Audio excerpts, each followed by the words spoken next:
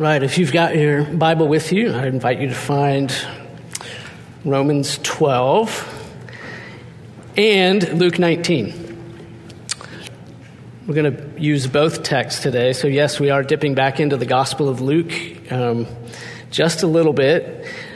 This is the Zacchaeus passage. So if you're just joining us, just popping in for the first time, big picture, we're going through the Gospel of Luke. We're taking like 2 years to go through the Gospel of Luke. We're halfway through. We haven't gotten to Luke 19 yet. When we get to this part of Luke, we'll probably skip it because we're covering it here. Okay? Is that fair enough?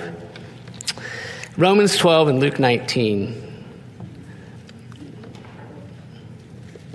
We've been taking a few Sundays here at the beginning of 2023 to just focus on the gospel. 5 weeks just to focus on the gospel at the outset of the year with the hope that the gospel will become integrated to our lives for the whole year, integrated more and more. That the gospel will become more and more a part of who we are at the core. And you know what? I think that might be happening for me. There's recent evidence that it might be happening. Anybody out there still doing the Wordle? Okay.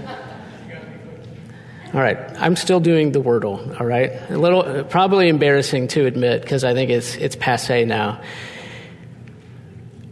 I was doing the Wordle one day this week, and I subconsciously, I started typing in the word gospel at the very beginning, the very first one, without thinking that was the word that I chose. Now, gospel has 6 letters. It doesn't work.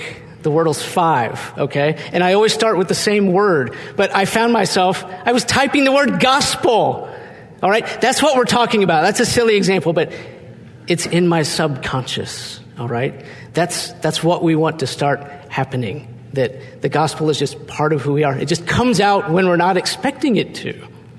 That's what we're hoping happens. And so we've talked about what the gospel is, know the gospel. We did that a few weeks ago. That was January 15th. If you missed that one, you can go back and watch that online where we covered the specifics, the doctrines related to the gospel. Last Sunday, we talked about loving the gospel, embracing it with our whole lives. And today, the key word is live. We're talking about living the gospel. We're asking the question, when the gospel gets into the fabric of our lives, what will our lives look like? What will we do? And for whom will we do it?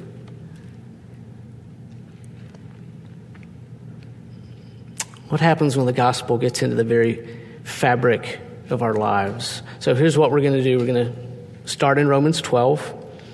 We're going to read a passage where Paul is telling us what kinds of things Christians are to be doing.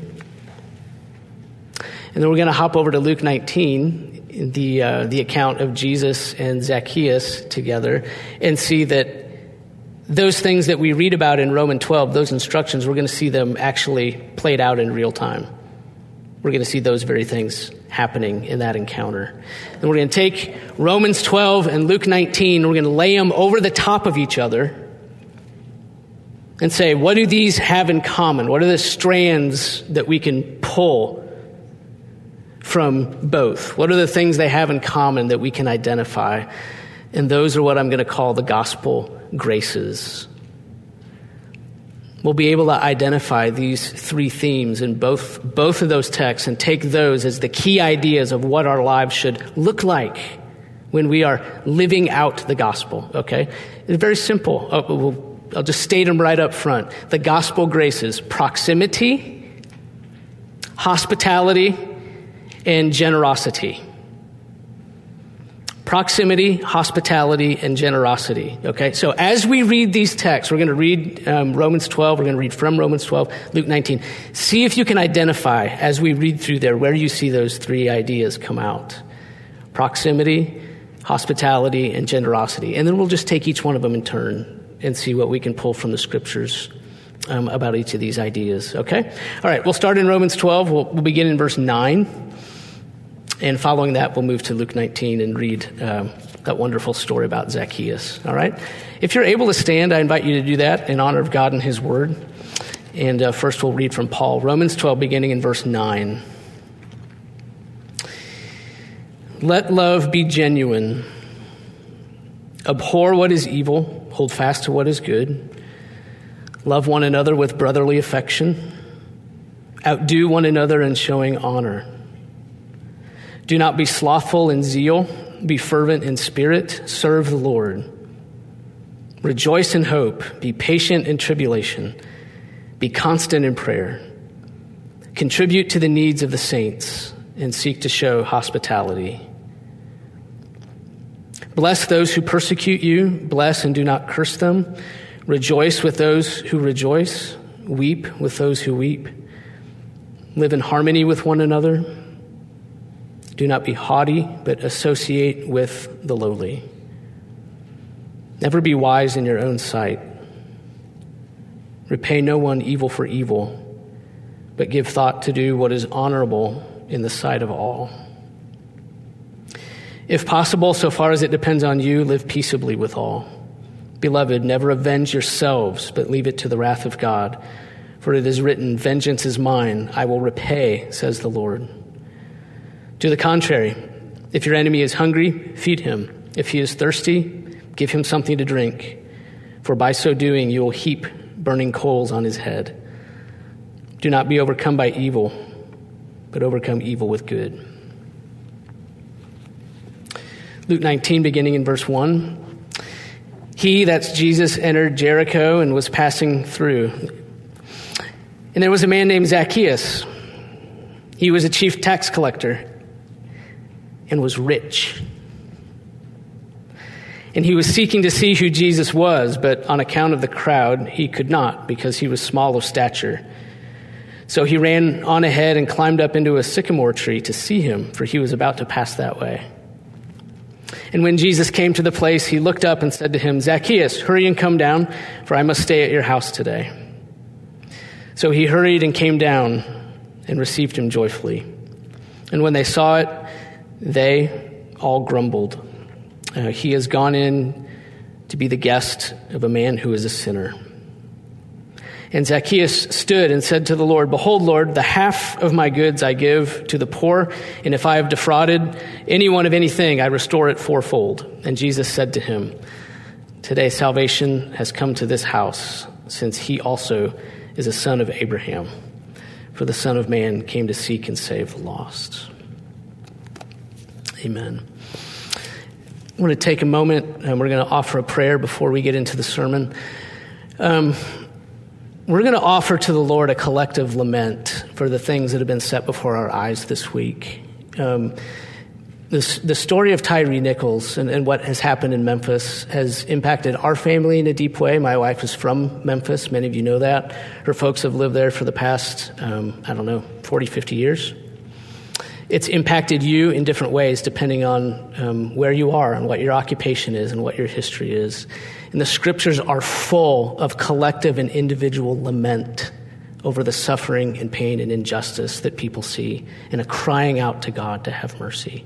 And so we're gonna join the human race and the people of God in doing that together. All right? Would you pray with me? Father, we begin with lament because our souls are so grieved and honestly, God, Father, just troubled. Troubled by the death of an image bearer, Tyree Nichols. And as members of the human race, with these scenes before our eyes, we lament the fallenness of our nature, the suffering, the injustice, the pain, the death that we see around us, and particularly in this death. We pray for Tyree's family, whose grieving is so public. We pray for the city of Memphis. We pray for the former officers and their families, Father, and the darkness of what they must feel. We know that your grace can and does reach the depths of human need and darkness, and these must just be souls suffering under the weight of what has happened. And we pray for all involved, that you would cover the city and all participants with your mercy.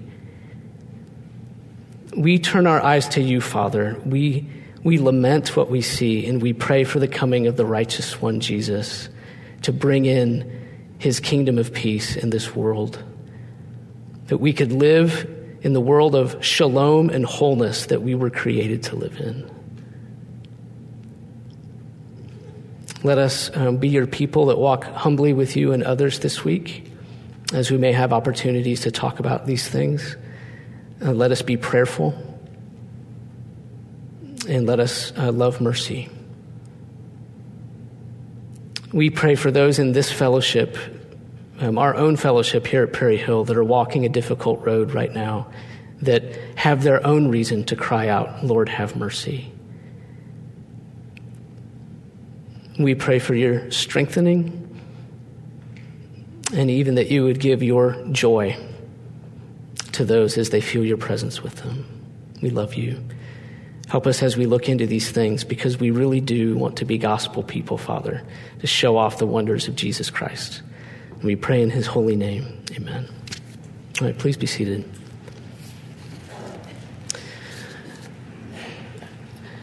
The first gospel grace is proximity.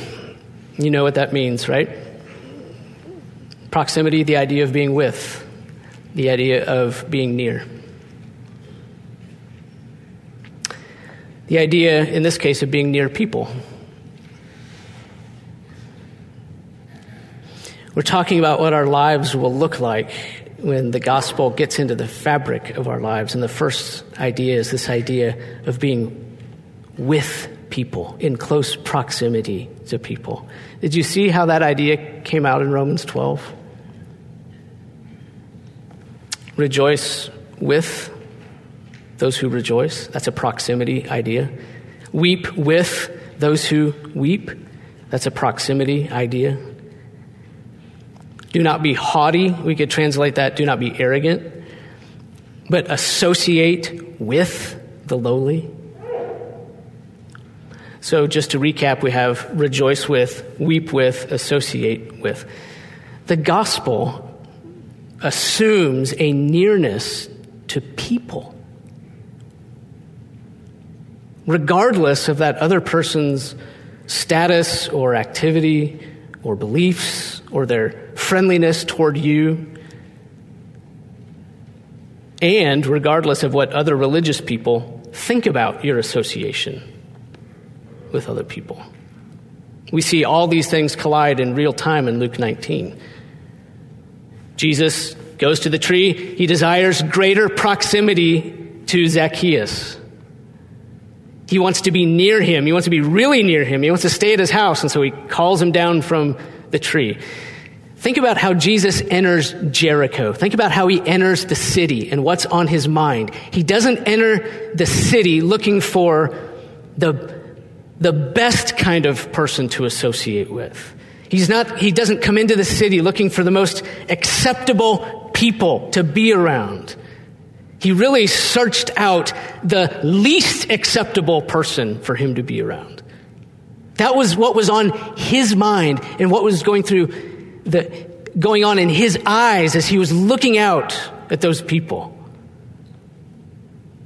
He searched out the most hated person of all, a chief tax collector, someone who's working on behalf of Rome and getting rich off of his own countrymen.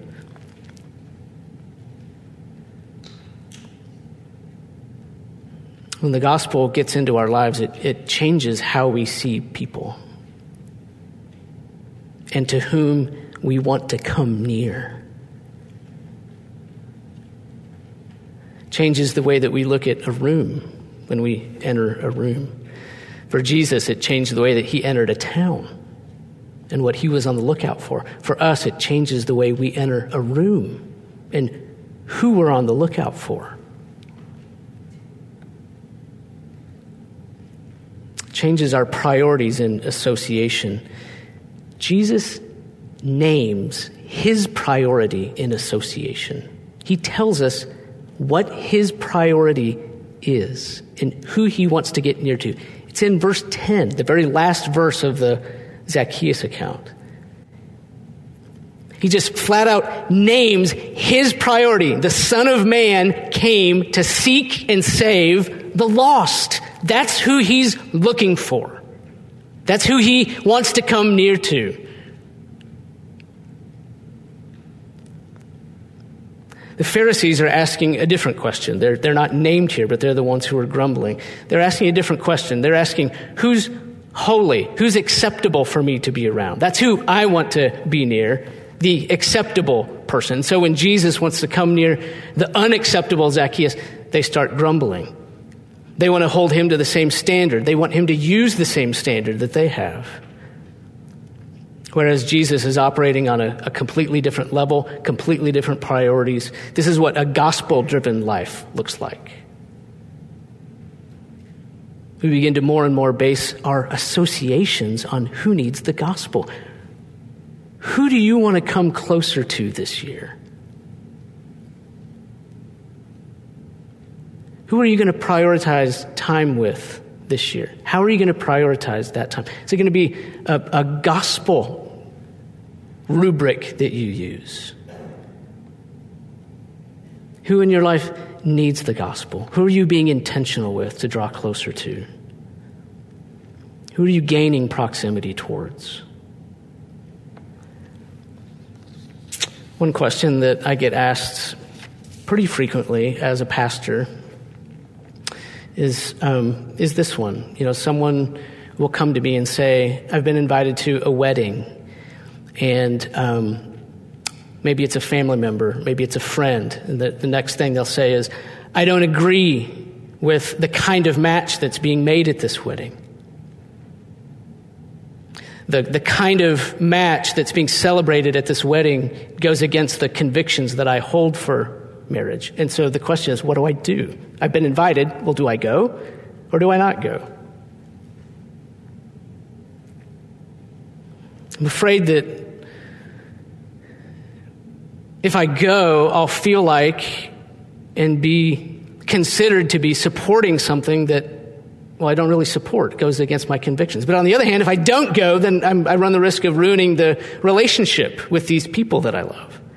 That's going to put me in hot water with this group of people. And if I make this decision, I'm going to be in hot water with this group of people. So what am I supposed to do? I know that some of you, and maybe several, have had that come up in your lives, and many more of you will have that happen over the next few years. And that's a really tough question and a really tough spot to be in. And I would not presume to know exactly what's right for you in your situation. I do believe that either response could be defensible, acceptable, good, depending on your situation. But having said that, I do tend to favor the decision that will bring you and keep you in closer proximity to people that need the gospel. I do think that all things being equal, I tend to favor the decision that will keep you in proximity to people who need the gospel. I favor proximity over distance. Even a proximity that can be called into question by other religious people. That happens here. Religious minds are calling into question a proximity decision that Jesus makes. He's eating with an unacceptable person, celebrating at a forbidden table. One thing that we can observe in this account of Jesus and Zacchaeus that I just think is fascinating is that Jesus is not recorded as saying anything before Zacchaeus makes this great confession. The impression we're left with is that they come into the house together and sit down at the table, and then all of a sudden Zacchaeus just stands up and makes this great pronouncement. Jesus hasn't preached a sermon yet. He just stands up with no words from Jesus. I give half my money to the poor if I've defrauded anybody. There's been no sermon. There's been no gospel presentation. Zacchaeus just stands up and there it is. And I'm sure that Jesus did say something to him. We just don't have it recorded. I'm sure that there was lively conversation about who is this Jesus and what is your mission and why are you here and what should I do? And none of that is here, but I think there's something we can still take from it. An argument from silence is not a good argument, but I think one thing we can take from that we have no words from Jesus until verse 10, is just simply understanding the power of proximity. And what Jesus communicated to Zacchaeus by the very fact that he wanted to be with him.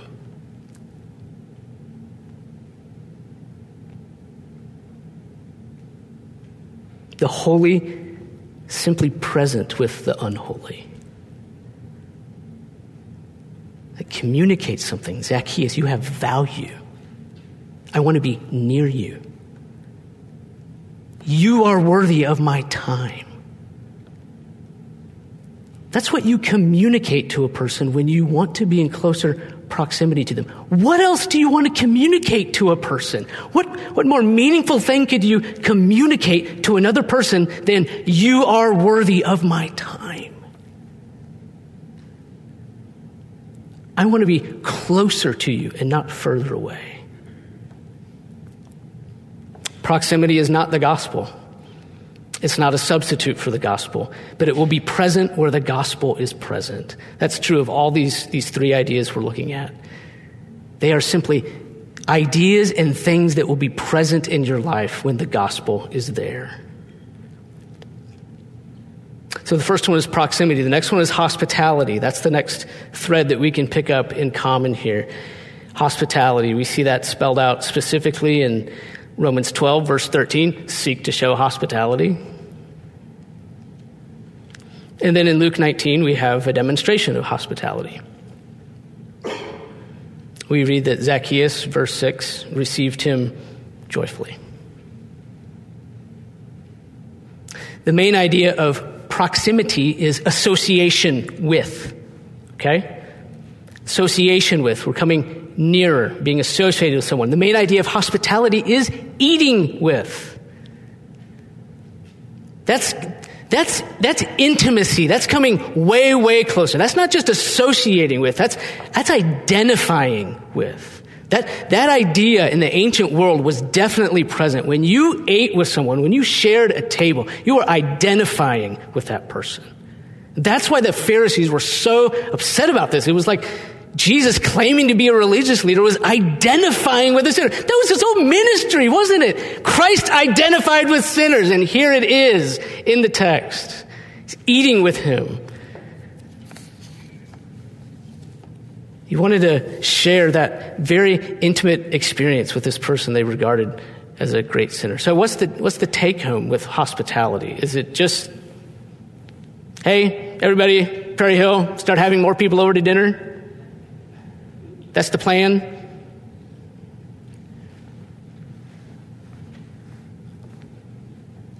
Kinda. But before we take that simplistic of a view, think through this list of gospel graces with me one more time, okay? Proximity, hospitality, generosity. Notice how there is nothing explicitly Christian about any of those things. Proximity, hospitality, generosity. We do not have a monopoly on those ideas. You don't have to be a Christian to be practicing these things well. In fact, we might be lagging. I don't know. Maybe we are. Maybe we lag behind others in all of those things. All we're saying is you don't have to be a Christian to excel in the things we're talking about this morning. They're not uniquely Christian. Listen, what is uniquely Christian is who benefits from our proximity, hospitality, and generosity. That's the uniquely Christian thing. Anybody will be very willing to do these three things for people that agree with them and that are like them and share all their values and all their beliefs, very much the same. Lots of people are willing to do that, to come into closer proximity with people that it's easy to love. The uniquely Christian thing is that we practice these things towards people who we don't agree with, who might even be antagonistic to the faith, who could be counted as enemies. That's the radical, unique component to who we are and what we do, is that our proximity and hospitality and generosity even extends to enemies. That's the Romans 12 idea. If your enemy is hungry, feed him. If he's thirsty, give him a drink.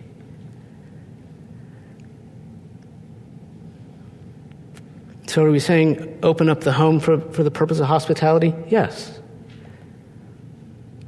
Are we saying have people over for dinner? Yes. But we're going after gospel hospitality, the use of these ministries for the seeking and the saving of the lost.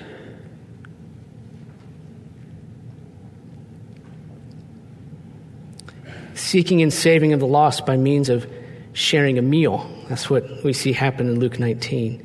So I want to invite you to think about the people in your life right now that you know need Jesus.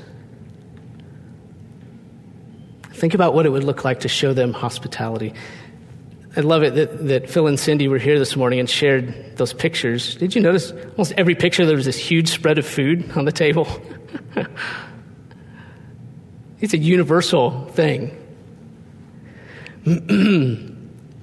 If you're a student, you may think, okay, I'm a student, I don't own a home. How can I really show hospitality? I've got to get my parents to agree that we can have so-and-so. No, you don't have to do that, right? There are ways you can show hospitality as a student. Can you walk someplace and buy something for someone? That's hospitality. Can you seek someone out? Go and seek someone out in the cafeteria or the lounge to eat with them? Can you do that? That's hospitality. Seeking them out to share a meal. Maybe you don't have a home right now. Invite someone out to dinner. Invite someone out for coffee. Maybe you do have a home. If you do have a home, how are you stewarding your home? Are you using your dinner table for Jesus' sake?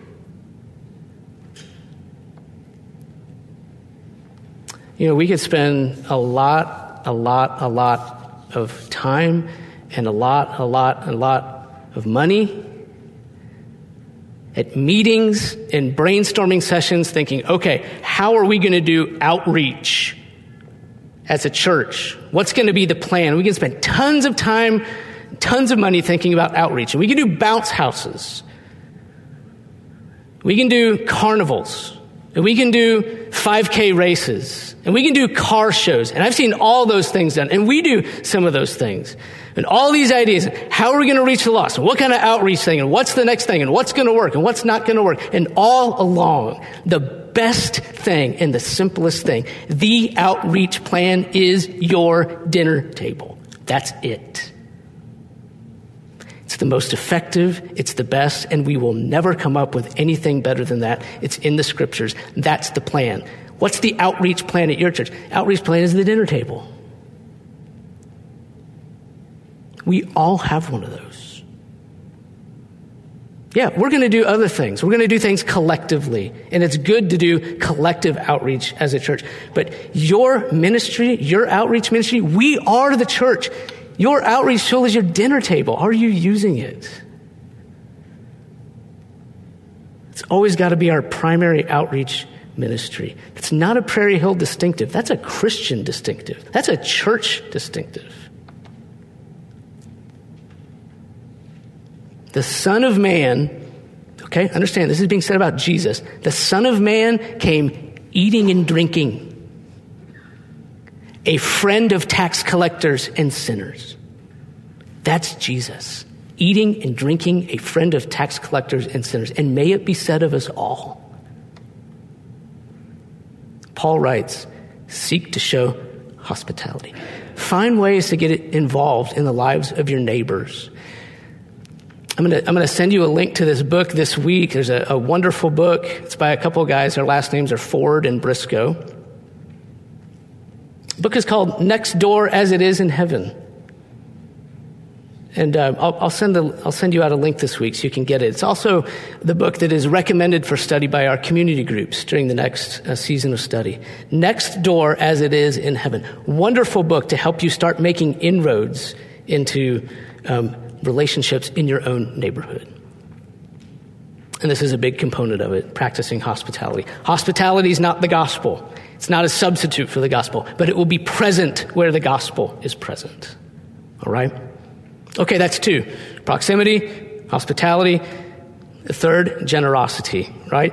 This idea of the gospel-believing person being generous is present in both passages, Romans 12, Luke 19. We see that in Romans 12. We'll just click through them real quick. Paul urges us to contribute to the needs of the saints. That's verse 13. It's generosity toward fellow believers. But there's also the idea here of generosity to those who are not believers. In the verses we've already mentioned, how we are giving to the enemy who is hungry, how we are giving to the enemy who is thirsty.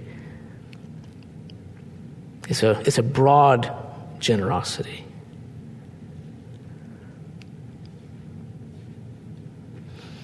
And then we see something similar in Luke 19, these great gestures of generosity by Zacchaeus, of giving away half of his goods to the poor, repaying 4 times over anyone that he's defrauded.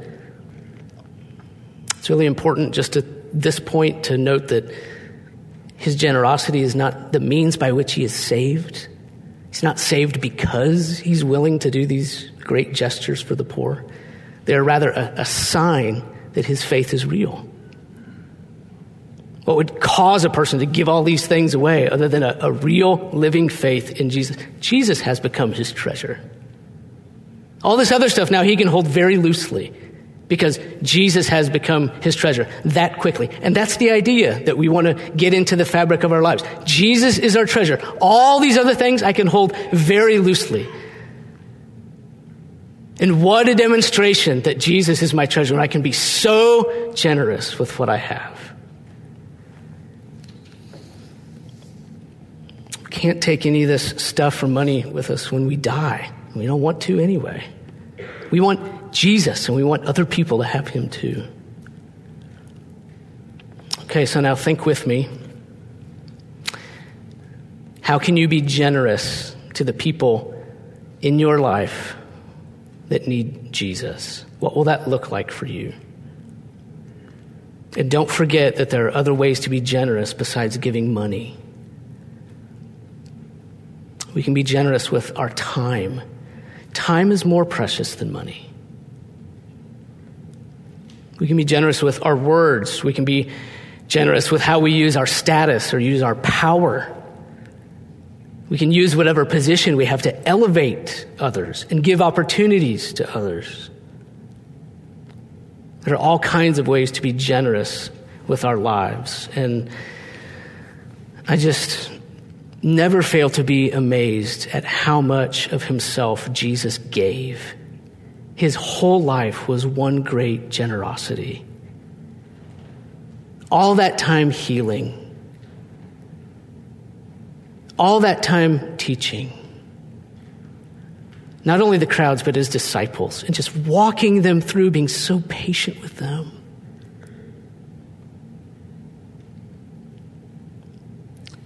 Constant travel, no place to lay his head, and then culminating by standing in the place of the sinners, taking on himself the scourging and the crown of thorns and the death that we deserved. His whole life was a great generosity. He just poured out his life. And if we would follow him, if we would indeed be a Christian and say, I'm following Jesus, we have to fight this notion of a privatized life where my life is just for me. It's so hard. I battle that so much. just thinking that this is my life, my time, I can't give any more. That's a life, but that's not the Christian life. The Christian life is brief retreats to get ready for extended giving. Brief retreats for the purpose of extended giving. That's the kind of generosity that we see in Jesus, and also in Zacchaeus, this new Christian who's just now given everything away. It's how we know that the gospel has taken hold of his life. It's the first sign of gospel presence in his life, just this explosion of generosity. That's the idea that we want to integrate into our lives as gospel people, that what I have is for you, whether it's time, money, talent, resources, whatever, it's yours. So there they are, okay? Been talking about what will my life look like when the gospel really gets a hold of me, becomes a fabric, part of the fabric of my life. It's proximity and hospitality and generosity. Nothing of what I've said today is going to last in your memory. But I think there's a chance that those three words might, if you can just take those three words with you and maybe try to remember them tomorrow and then maybe the next day. That, okay, I want to live the gospel. What does that mean? Well, there's these three identifiable strands. If we match up the scriptures, consistent themes, that proximity to sinners and hospitality toward the one who's far off and generosity for all. That really is what it looks like to live out the gospel. Why should it be that way? Why are those the three things? Like, why is it those three? What's so important about these three? It's because fundamentally, Christianity is incarnational.